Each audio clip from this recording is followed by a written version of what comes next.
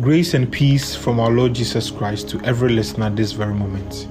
We welcome you to Pensacola Podcast, and here we'll be sharing occasional sermons, revelations, and ministrations that are received by any member of Pensacola through the power and enablement of the Spirit of God. Consequently, faith comes by hearing, and hearing by the Word of God, according to Romans chapter 10, verse 7. The Word of God is how we build up our faith in Christ, and that is how we learn to grow and mature in Him. As part of Pensagana's mission to spread the gospel, this week has been designated for a campus takeover expedition, where we reach out to resident students on campus and share the Word of God.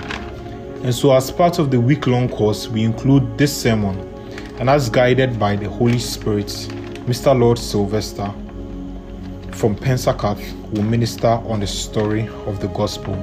Good evening, sir. Good evening. I trust you are doing very good. I'm doing fine. Yeah. God bless you for availing yourself for this course. God bless you for having me too. So in the next 7 to 10 minutes, you'll be hearing from Lord Sylvester on the story of the gospel. And I want every listener to be very, very expectant and to be of a receptive heart. Ask God to minister to your spirit and cause a transformation. Let His word establish in you a dryless fountain of life that waters and rekindles your inner man, and from which you can draw grace, you can draw power, and you can draw any form of anointing. In Jesus' name.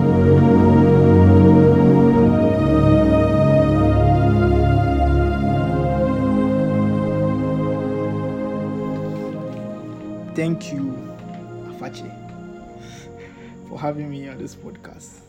So I'll be sharing on the story of the gospel. So where does this story begin? It begins in the beginning, obviously.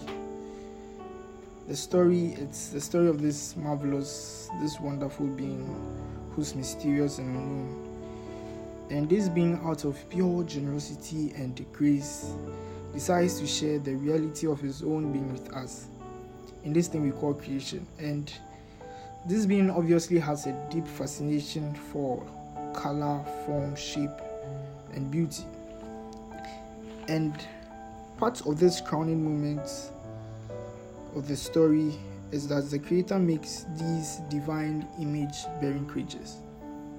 The creatures who will express the will and the creativity and the love of the Creator in this world.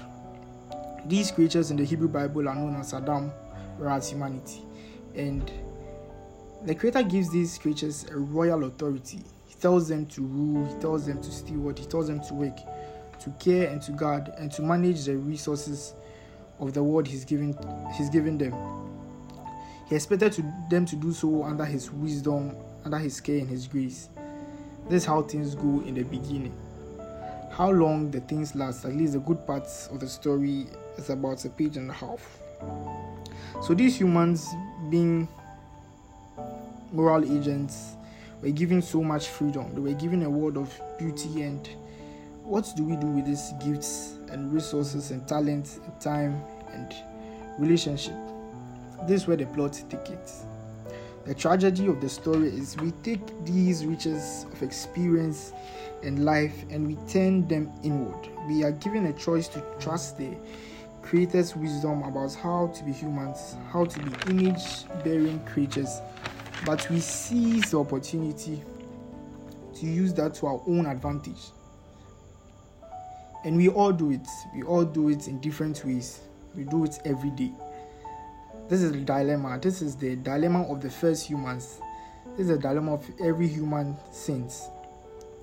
So it just raises a huge problem, because there's beauty and there's joy. There's places like Nebraska, TRS, and there's so much beauty in the world. But in the same world, we have pain, we have tragedy, we have hunger, we have wickedness, we have sexual abuse, we have ultimately death.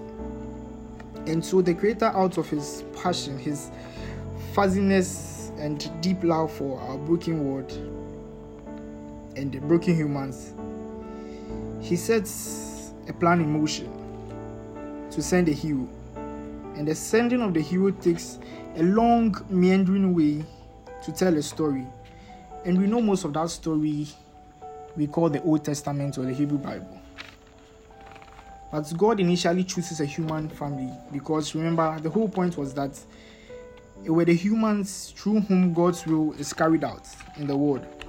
So he begins with a human family, the family of Abraham. He makes them the family of promise and blessing, through whom the hero will be born. This family, these people were to be priests. They were to be like priests in this world. They represented God to the people and the people to God. But also, these people are just humans. They are just as broken as the rest of the human race, and it doesn't make things any better. So God now has two problems on his hands because he has a broken human race and he has a broken people group called Israel, who are supposed to be the people of the blessing. Some days they follow the God who revealed himself in the Torah and in the scriptures, and some days they don't. In fact, that's most days. Reading the Old Testament, I'm like, if I was rescued out of Egypt, there is no way I would turn against that God. And that's the point. That's where you fall for the trick. Of course, because the whole story of these broken Israelites is holding a mirror up to every human being, saying, you have been given the gift of life, you have been given the gift of breath, relationships, talents, abilities. How is that going for you? Are you living a life of gratefulness, devotion to the Creator? So in the story of the Old Testament, we find our own brokenness being played out over and over again, and it raises the huge dilemma. Who is going to win?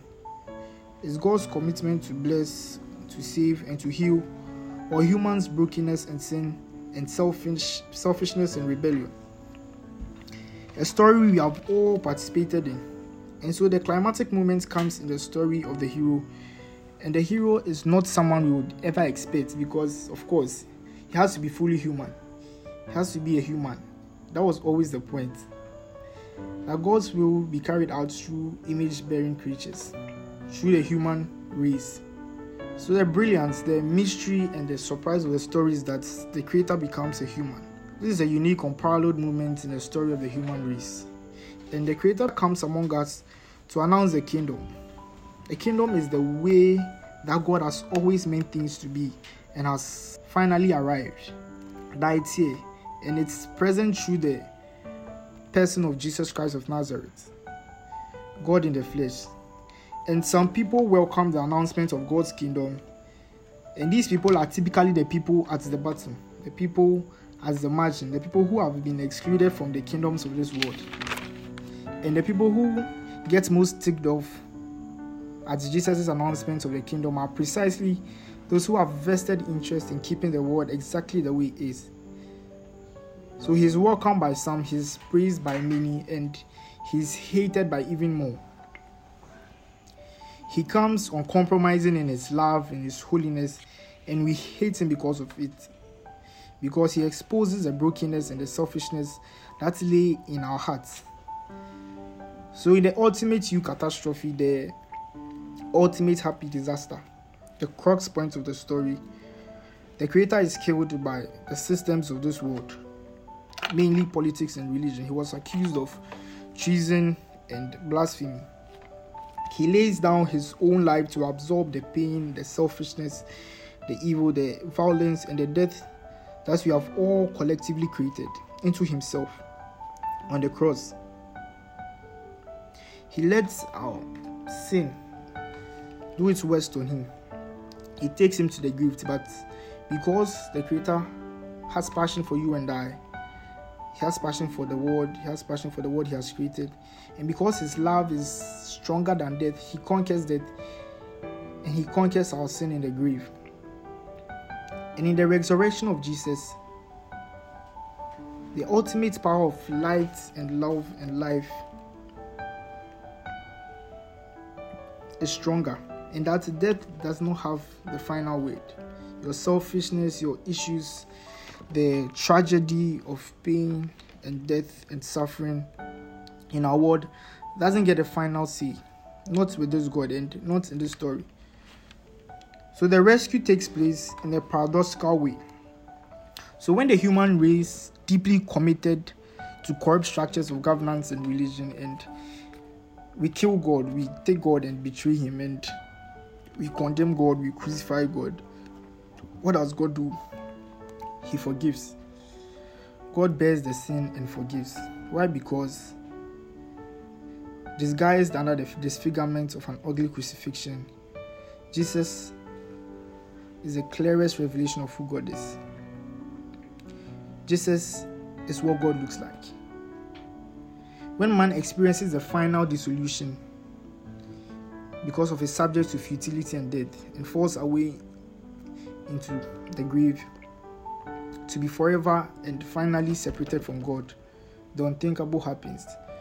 God, in his pursuit of his beloved creation, joins man in the grave. There's a love greater than the grave, because he said, though you make your bed in Sheol, I'll be there. But this is not all that God has to say, because God has gone into Sheol, he has gone into Hades, but come on, he's God. He has more to say than if you make your bed in Sheol, you'll be there. He has things like, I am the resurrection and the life. I am he that liveth and died, and behold, I live forevermore. He has the keys to death and Hades, and God says, all who are in the grave will hear his voice, and they will come forth to resurrection of life and judgment. So there is no place in heaven or on earth that hasn't been filled with the love of God. That's why Paul asks, what can separate us from the love of God? It had to be the grave, but God has gone down there. We die with the Creator at the cross, so we can be given a new life and grace. So in the resurrection, the story doesn't actually end. It becomes a new beginning. Jesus becomes the firstborn of the new creation. He becomes the firstborn of the new world order, the new way of doing things. Jesus becomes the firstborn of the kingdom of God. He commissions those who have been transformed by encounter with him to go and announce the story of the kingdom. The story started with 12, went out to 120, then 3,000. Then here we are 2,000 years later, sitting on the other side of the planet. What are we doing? We are telling the story. We are part of the story. So we are talents and abilities and opportunities that you have in the community of Jesus you have been placed in. You are participants in this ongoing story. You have been given a sacred task as a follower of Christ to live in this story, to let it shape your heart and your mind, and to find ways to give voice to it in a million different creative expressions. We do so in hope that the Creator will return one day, that Jesus will come back and set all things right, which will involve bringing an end to pain, to evil, to injustice, to selfishness and sin, and to heal our creation and our broken hearts. It's just getting started, and at this point I wish I knew what would come next, but I guess we have to wait.